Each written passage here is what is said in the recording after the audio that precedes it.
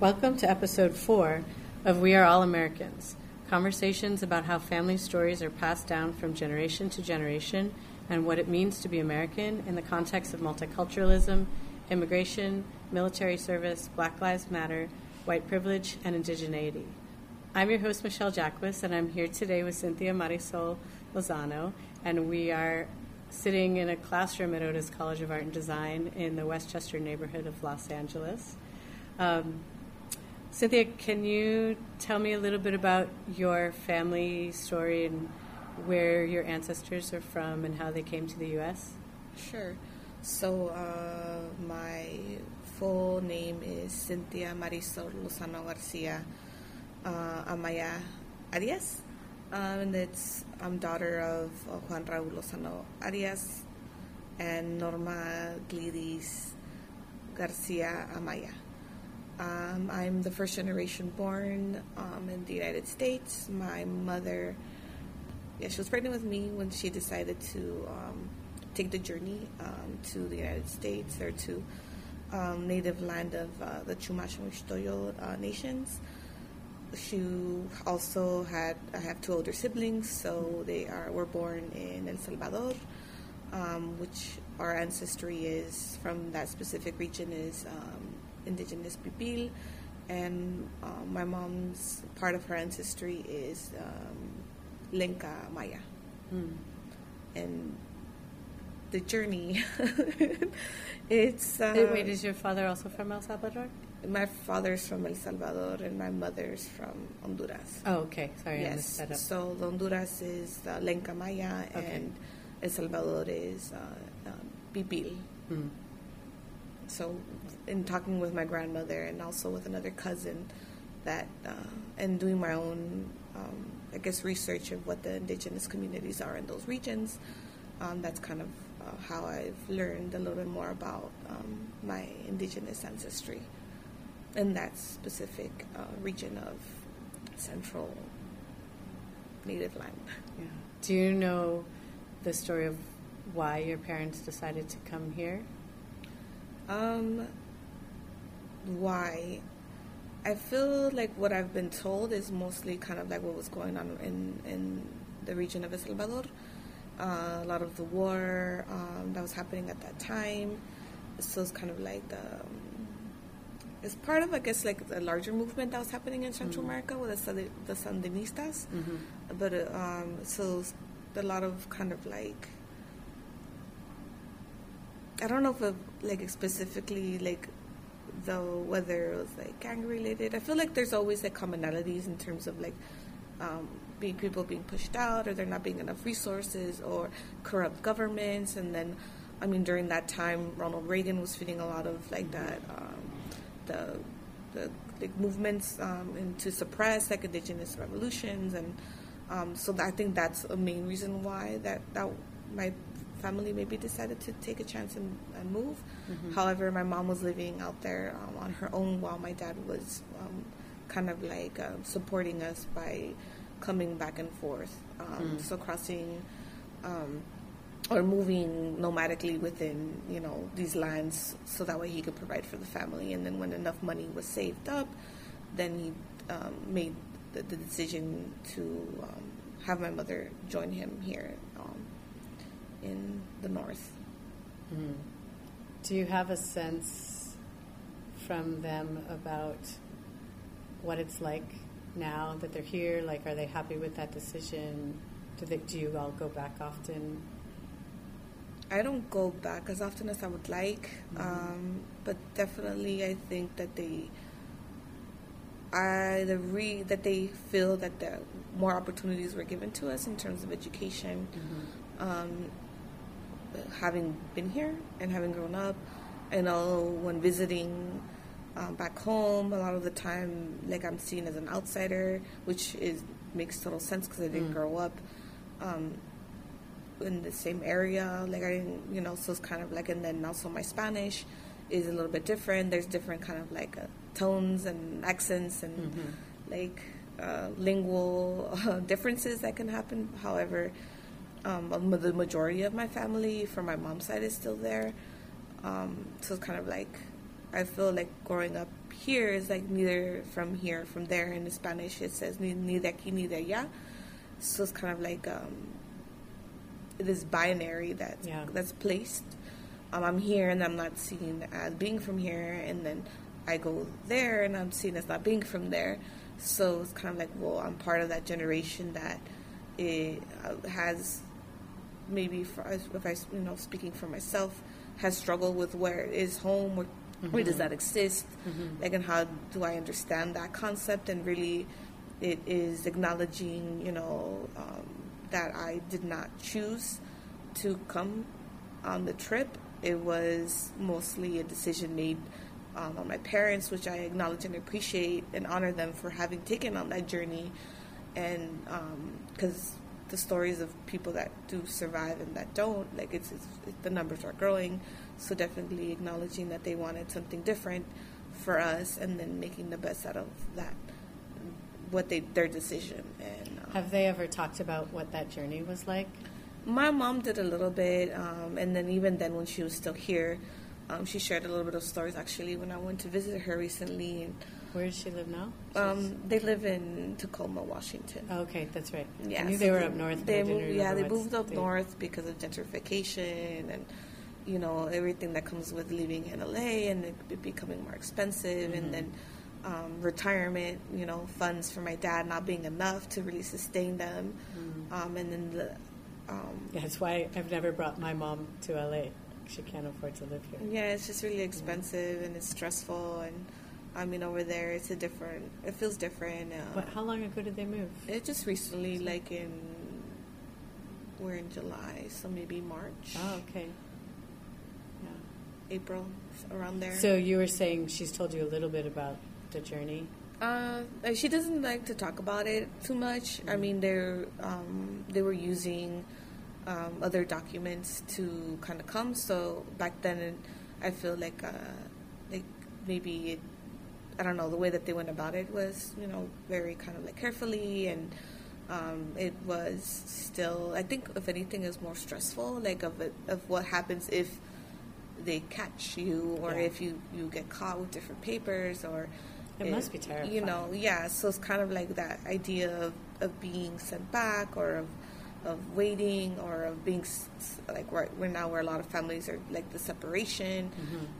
So it's kind of it's very stressful, because all the what ifs come to mind, and those feelings that kind of build up, which I think it has provoked a lot of my own kind of development, being very empathic and very sensitive, all of those emotions that she was feeling kind of passed through to me, being in her womb, and so she talked about being stressed out. She talked about kind of whether or not those kind of moments of what ifs, and however, luckily, she was able to meet with my dad, and not too much, or from what she shared, and maybe not shared, it was, she survived.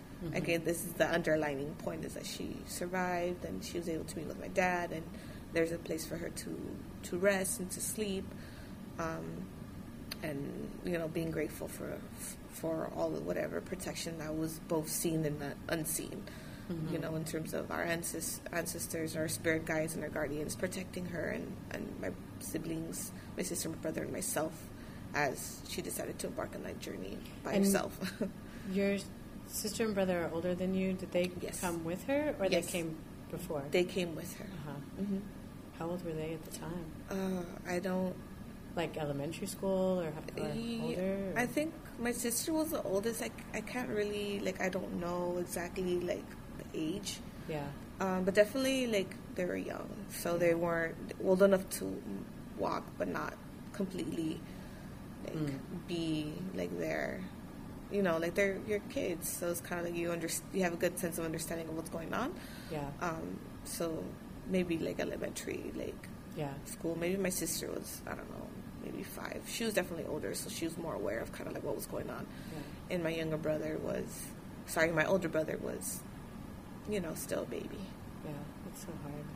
So one baby, one in the tummy, one being carried, and then one held. Yeah, yeah.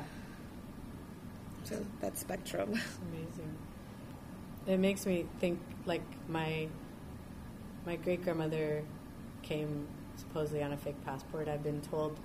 I actually mix up which two great-grandmothers it is. It's all on my mom's side, but either my grandmother's mother or my grandfather's mother. I always thought it was my grandmother's mother, and I've been told by some relatives that she was from Austria, and some that she was from Lithuania, and some that she was from Russia.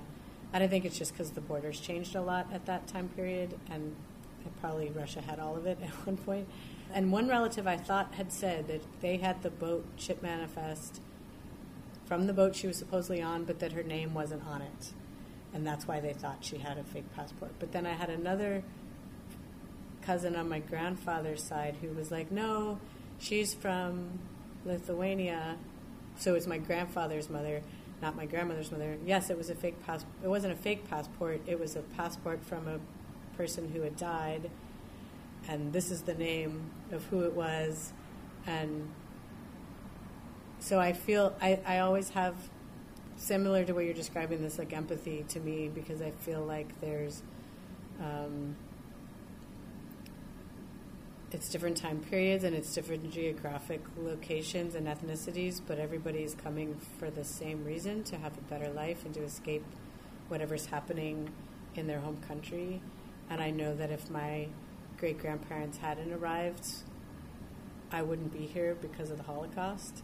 Mm-hmm. So to me, I feel like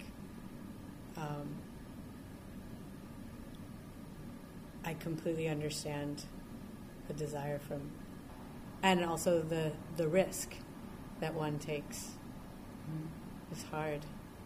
I mean, it's definitely like there's a consistency because of situations that are happening and like different aggravators. And I mean, right now in Honduras, there's like a president that is being like manipulated by the administration here in the United States, that's making decisions about stealing resources, and that is continuing to... And that's been going on for decades. Exactly. So, like, those types of things that are happening is, like, it leaves people with no choice but to seek asylum or seek to move or to migrate. And, I mean, granted, I feel like a lot of, like, we come from nomadic kind of, like an ancestry. Like, we didn't stay in one place usually. Like, we would move around and then, feel like settle where the resources were, which is like water, which is the biggest thing and one of the biggest battles that continues to go on. And even in the United States, like the Dakota pipelines and the things that have been happening here with I forgot what city that there was like a leak and the water was like... Oh, in Flint, Michigan. Flint, Michigan, exactly. Mm-hmm. And then, the different water kind of like rivers that are trying to be appropriated, or corporations are trying to kind of like make money out of a natural resource, and then they're kicking out like indigenous people. Mm-hmm. And so it's kind of like there's all of that is still going on, and it's happening at I feel like at a rapid and faster ratio, which is causing folks to feel like that's the option. The best option to do is to like leave and to move. And I mean, I forgot to acknowledge also the Tongva Nation in North America, and in specifically in this region of Los Angeles. Exactly. Today. So acknowledging that this is indigenous land that we're on, and that all land is indigenous and it belongs to indigenous people, and these corporations kind of like, I don't know. It's like everything is connected in a way, and it's about seeing how those things are connected and what does it mean to be here, like as a first generation born in California in native like Tongva land, and what do I need to do? How can I help? Like, how can I be a part of something greater? How can I share my story?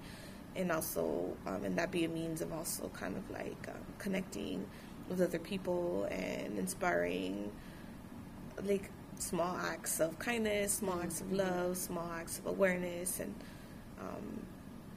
then holding myself together at the same time with everything that's happening right now. Yeah.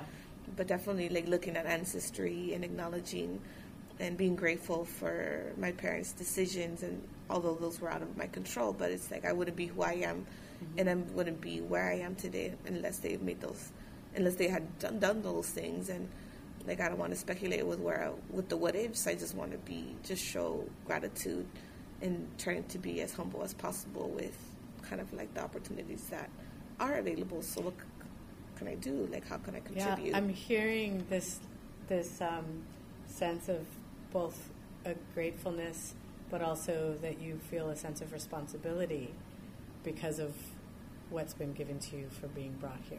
Yeah, I mean, there is a sense of responsibility. Like, what does it mean to, like, lessen my carbon footprint? Like, being here in the United States means that, you know, we're part of one of the largest nations that contributes to this consumption of plastic that gets up to the ocean, you know, and, you know, like, driving, like, cars and how that is also pollutant. And, like, so it's kind of like all these different things that kind of, like, because living here, a lot of the natural resources that are being extracted from other countries are being brought here because of, you know, we're the U.S. and we're, you know, a capitalistic nation. And so it's kind of like, okay, so I'm here. Well, what responsibilities I need to take ownership of, and I do contribute to that. And so what else can I do to kind of like lessen and being more aware of what that contribution means? And do you want to share any examples of the actions that you've taken towards that responsibility? So definitely like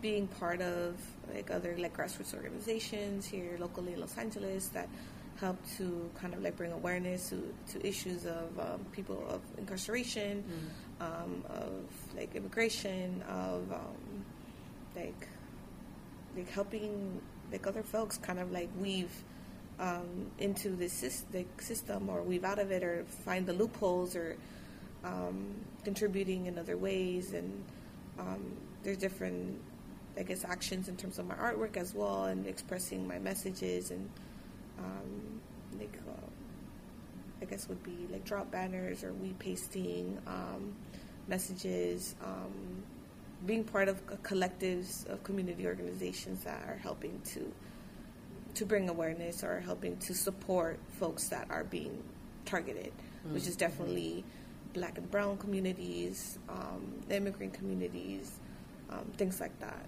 So it's kind of like, well, how do you pass the word on and how do you share that? And, you know, through my experiences of, through the stories that I've, you know, that have been shared from my parents' generation.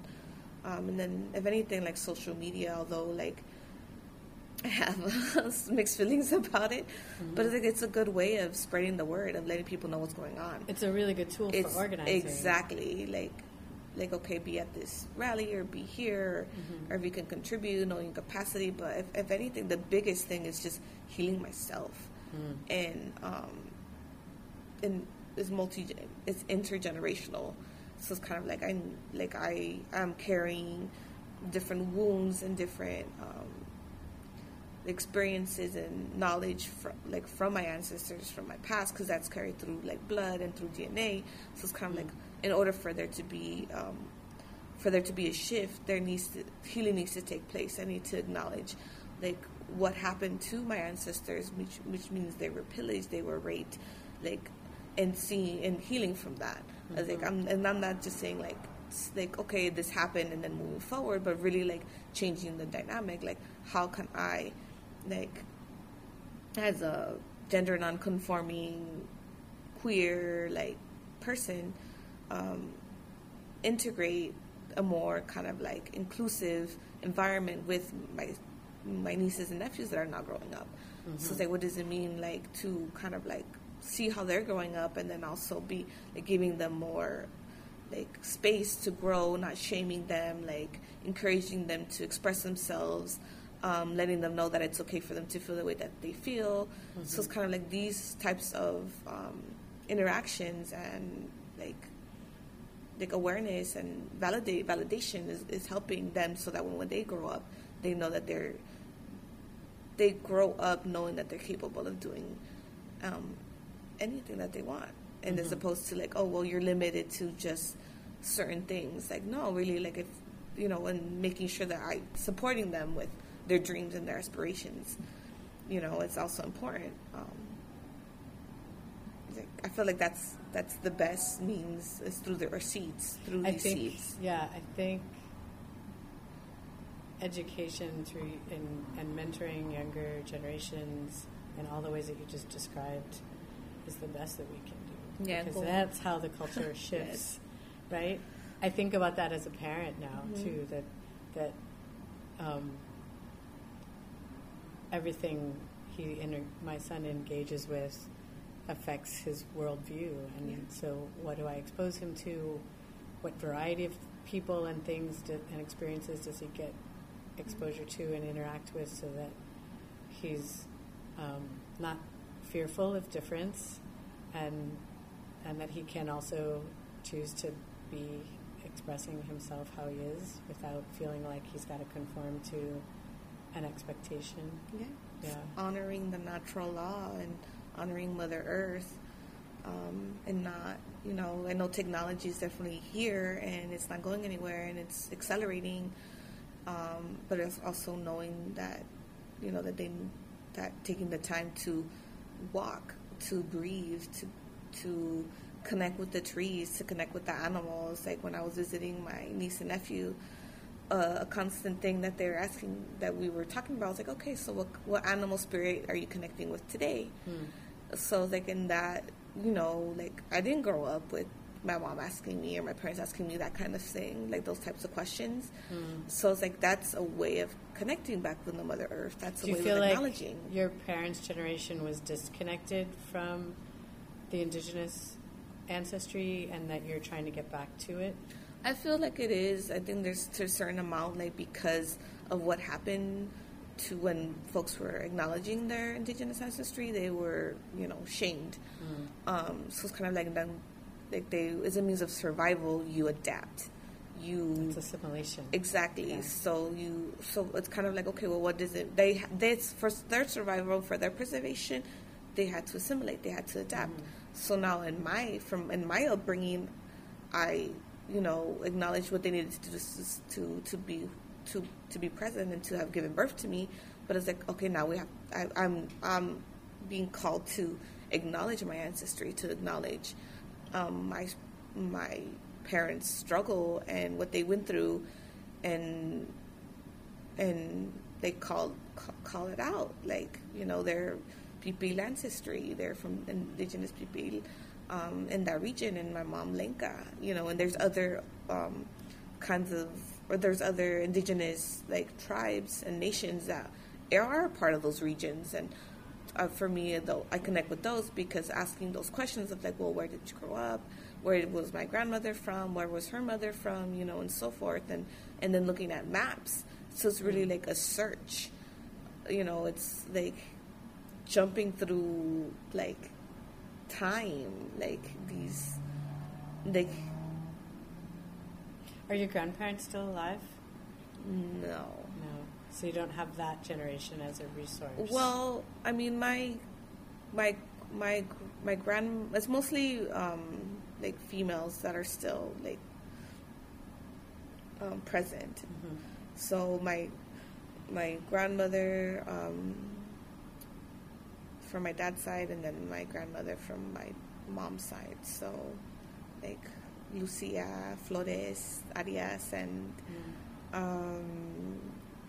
¿cómo se llama mi abuela? I'm just trying to think of her full name. Because it's like, oh, hi, Grandma. So the Doña Dina is like what she's referred to. So it's kind of like, and then, so I think from my great-grandmother from my mom's side is still alive, but not from my dad's side. Your great-grandmother. Wow. So it's kind of like, and then I've seen like pictures, and they actually have come to, and I've seen them in my dreams. So it's like, I know that, like, I'm very aware of how I can connect to them in other ways, because like once a person moves or transitions into the spirit realm, like that's they're still alive, they're still present. I can still call on them just as folks that follow a specific religion call on, their guardians or their archangels to connect with. So it's kind of like that's how, on top of like participating in indigenous ceremonies, and seeing how that could be a way of growing, and of hearing and of listening, and of lessons in humility, and things like that. So if you didn't if your parents weren't practicing, like for instance indigenous ceremonies or something, at what point in your life did you start seeking that out? At what point in my life? Yeah, like I feel like I can't really pinpoint it. Yeah. I think that it's just been, I've had accessibility to it at a young age, and then, I feel like I'm distracted by things like being a teenager, and like not social media because it wasn't that big at that time, but kind of like how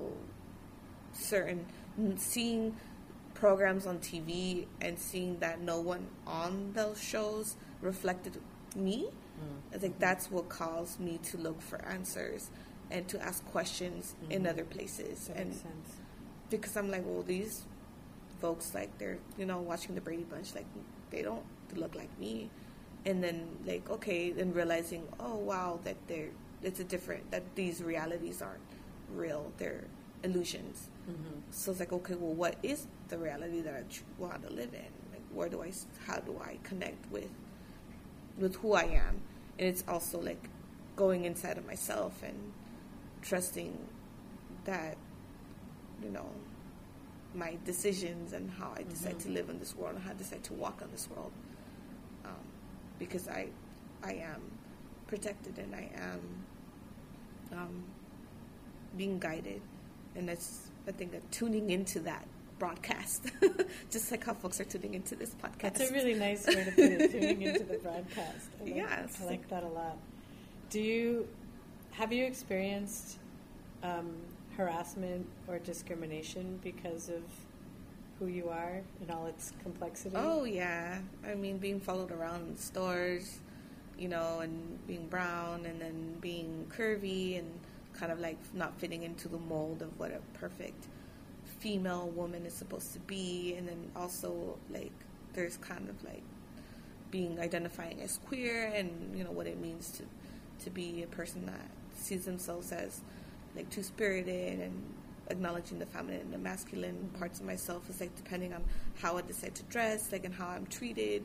It definitely affects with how people are going to look at me and perceive me and treat me. And like right now my hair is growing out, but like I've had my head partially shaved and having a mohawk, so that's also like, oh, like, if people are not used to seeing, and I know it's a little bit more common now, but definitely when I travel as part of my work, and depends on what part of the country I go to, definitely I get different like reactions. But really, like, at times, like I said before, like having my shield, and it's like people need to encounter and meet other folks that express themselves the way that they do, because it's a means of like recognizing, okay, well, not everyone's going to look like me, and that doesn't mean that it's not any kind of form of attack or like on another person, but it's like, okay, like I feel like from my experiences is it's just like, okay, I need to open up that there's a larger world out there besides my network. We do, and I feel like in Los Angeles we are in almost like this multicultural bubble. Like I remember years ago one student who had gone on a class trip to Appalachia, and when she came back, she talked to me and she was like, I'm a minority? I didn't know Koreans were a minority. And she was like, but in Appalachia, it's probably only white people. And she was just so, like, I think she was simultaneously freaked out and amused by it, but she was just, to her, that moment of leaving this place where you are accepted to some degree because people are from everywhere and so many different backgrounds and races and everything, and then to go somewhere where you're very much an outsider was really shocking. Yeah, well, definitely, I think, like, thinking Even though we do have issues in Los Angeles, race relations as Yeah. well, not to deny that. Of course. I think language, I think, has been something that's really important and to kind of like bring up and reflect on. Because even the term minority is, I feel like, can be misunderstood or can be like a means of kind of like suppressing or can have negative connotation. Well, and it doesn't make any sense So- anyways because, like, for instance, Latinos are not the minority. Exactly. Right? So- And at Otis, at the time that this student was here, Koreans were the majority, Korean and Korean American students. So it was, and I think that was her, like, I agree with you, that term is not adequate in a lot of situations, but for her, I think in that situation in Appalachia, it made sense, Mhm. even though in Los Angeles and at Otis at college, it did not make sense. Yeah. It didn't apply to her. Well, that's a part of the kind of like also I think the growth that can happen is like how we decide to really talk about certain issues and the language that we use because it's what's And it that? keeps changing because we're still figuring it out. Mm-hmm. It's like, I think that's a quote by Shata Shakur about we can dismantle the master's house with the master's tools. So, so it's kind of like we need to come up with our own way of talking about and addressing these issues and like in community settings and collaborative settings and, open dialogue and things like that are helping to kind of like dismantle these structures in our own terms. What do you think it means to be American? What does it mean to be American? Like, I'm not even sure I could answer that I question don't know. myself. Like, what does it mean to be American? I mean, to a certain extent, like, I don't like acknowledge, or I don't like to kind of think of myself as American. However, like I see that label can be placed on me very easily. So I think it just I don't know, like it's hard to word right now. Like, what does it mean to be American? I feel like it can be interpreted in a lot of different ways. But yeah. Because it could be just a citizenship status. It could be... Depending on what Yeah. lens Are you we're thinking viewing about that America from? being just Yeah. United States of America or all of the Americas, and then there is no real... There's a more pluralistic definition of because we think of the Americas, then it would encompass Central America as well. And South. In South America. Yes. And Northern America. Yeah. So, like, it's kind of, it's complicated. Do you have any family that served in the U.S. military? Yes. My two older siblings. My sister in the Marine Corps and my brother in the Army. And Do you know what their reason was for joining? I mean, I feel like the main reason that they did was because it allowed them financial opportunities. They were able to receive their papers when they enlisted. That's how they got their citizenship. Exactly. I mean, definitely, they're proud. It would be awesome. They're definitely proud that they've served their country. Although after having participated and having volunteered and having served the country, seeing that the need for more veteran support and more services is, I think, the downfall, is that you're not given the whole, view of what happens during that process. You just kind of, from what they've shared, it's like they throw a lot of money at you. And for a person that, works really hard with a part-time job or a full-time job, teenage jobs where you're working at the theater, working at fast food or, service. You're making minimum wage. Exactly, making minimum wage. And then to be given, all this money and then, okay, well, what path is it to take? Should you take? And, not being given the full accurate information. So something like, well, once you enlist, you can't get out of it, and really that's not true. You can still, if you decide to not participate or in the service after you've signed your contract, you can still get out of it.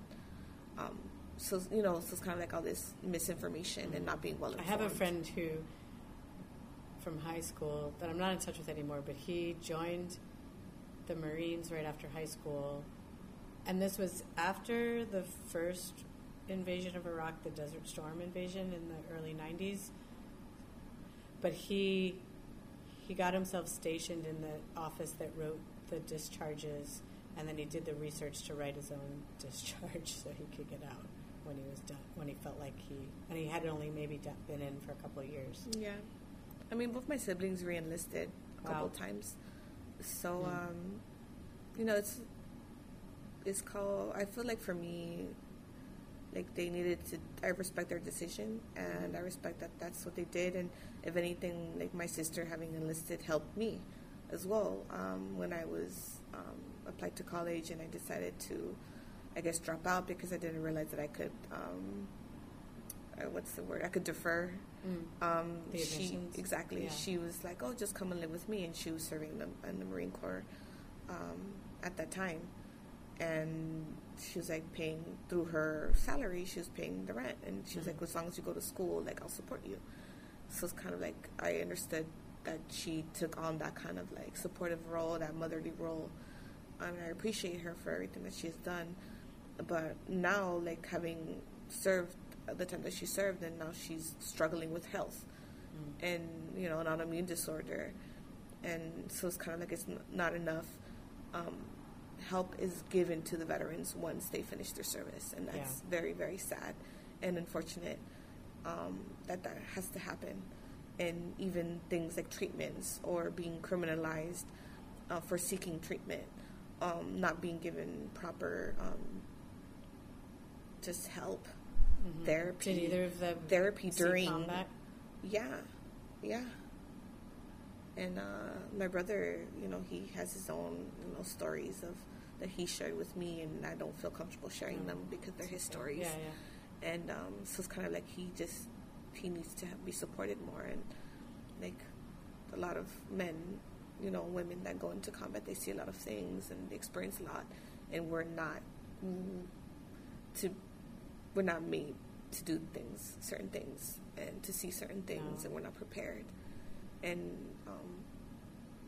so it's complicated, and it's hard, and it's challenging, and that's where things like family, things like spirituality, things like the beauty of nature help to continue to move forward with this human experience, this earth experience. Because there's a lot of beauty. There's a lot in nature. What are you hopeful about? What am I hopeful about? For the preservation of Mother Earth. For the youth, because they are so magical and beautiful, and and seeing my nieces and nephews, I think they definitely inspire me to kind of acknowledge my inner child, and how that is what's going to change the future. It's happening regardless. I feel like time is not linear. It's cyclical, so it's happening in a very continuous way. All those different time periods. But it does feel like it's also going back and forth. Yes. And not we progress. I felt really hopeful when Obama was elected, and I felt less hopeful when Trump was elected, but I still feel like it has to get, the things that he's implementing has to get reversed. So I'm a little hopeful about that too, but it's kind of it's hard to not feel discouraged. I mean, there are definitely moments where that has happened, but staying grounded has been kind of the best thing to continue to remain optimistic and continue to spread whatever messages of love that need to be spread. Things are the way that they are, so that way people can start to I don't know, acknowledge that a lot of this, like, these hate thoughts and hate crimes and, you know, folks that are, like, not as open-minded exist. Like we have to just, it's happening, so we wake up and we're more willing to take action. Mm-hmm. Like, it's unfortunate that, you know... Or so that we're less complacent. Yeah. It's like, okay, well, things are happening, so it's like, how are you going to take action? Like, what are you doing to take action? And then even just living, so waking up and going through your daily routine is important. Like, and especially being a person of color, being a queer person of color, it's important to just live, to be alive now, right now. But that's in and itself... Yes. It's a radical act. Yeah. Definitely a radical act. And the more that you can tune into who you are and express yourself, and the more light that you shine, it'll spread in a very loving and way. And, you know, I just, like I said, like, I'm optimistic and I want to maintain that. And at times it's hard, but grounding myself in the best way that I know how to, with my tools and my crystals and other people that support me and that also have a similar kind of like vision of saving and being here to assist with, you know, supporting this earth. Like, helps to move forward, helps to see that that we can continue to kind of like live and in harmony with the earth. Is there anything else you can think of that we haven't yet talked about that you want to share? I don't, not at the top of my head. I'm just, you know, grateful for the reminders of what it means to struggle and to acknowledge where I've come from and be where I am today, and, you know, that staying humble for those experiences, and, you know, that medicine, you know, trying to do my best to, you know, share my story with others. Well, thank you. Me. Yeah, and thank you so much for sharing it. I really enjoyed this conversation, and I appreciate your openness and willing to participate in the project. No, thank you for having me and for starting this seeding this audio seed. Great.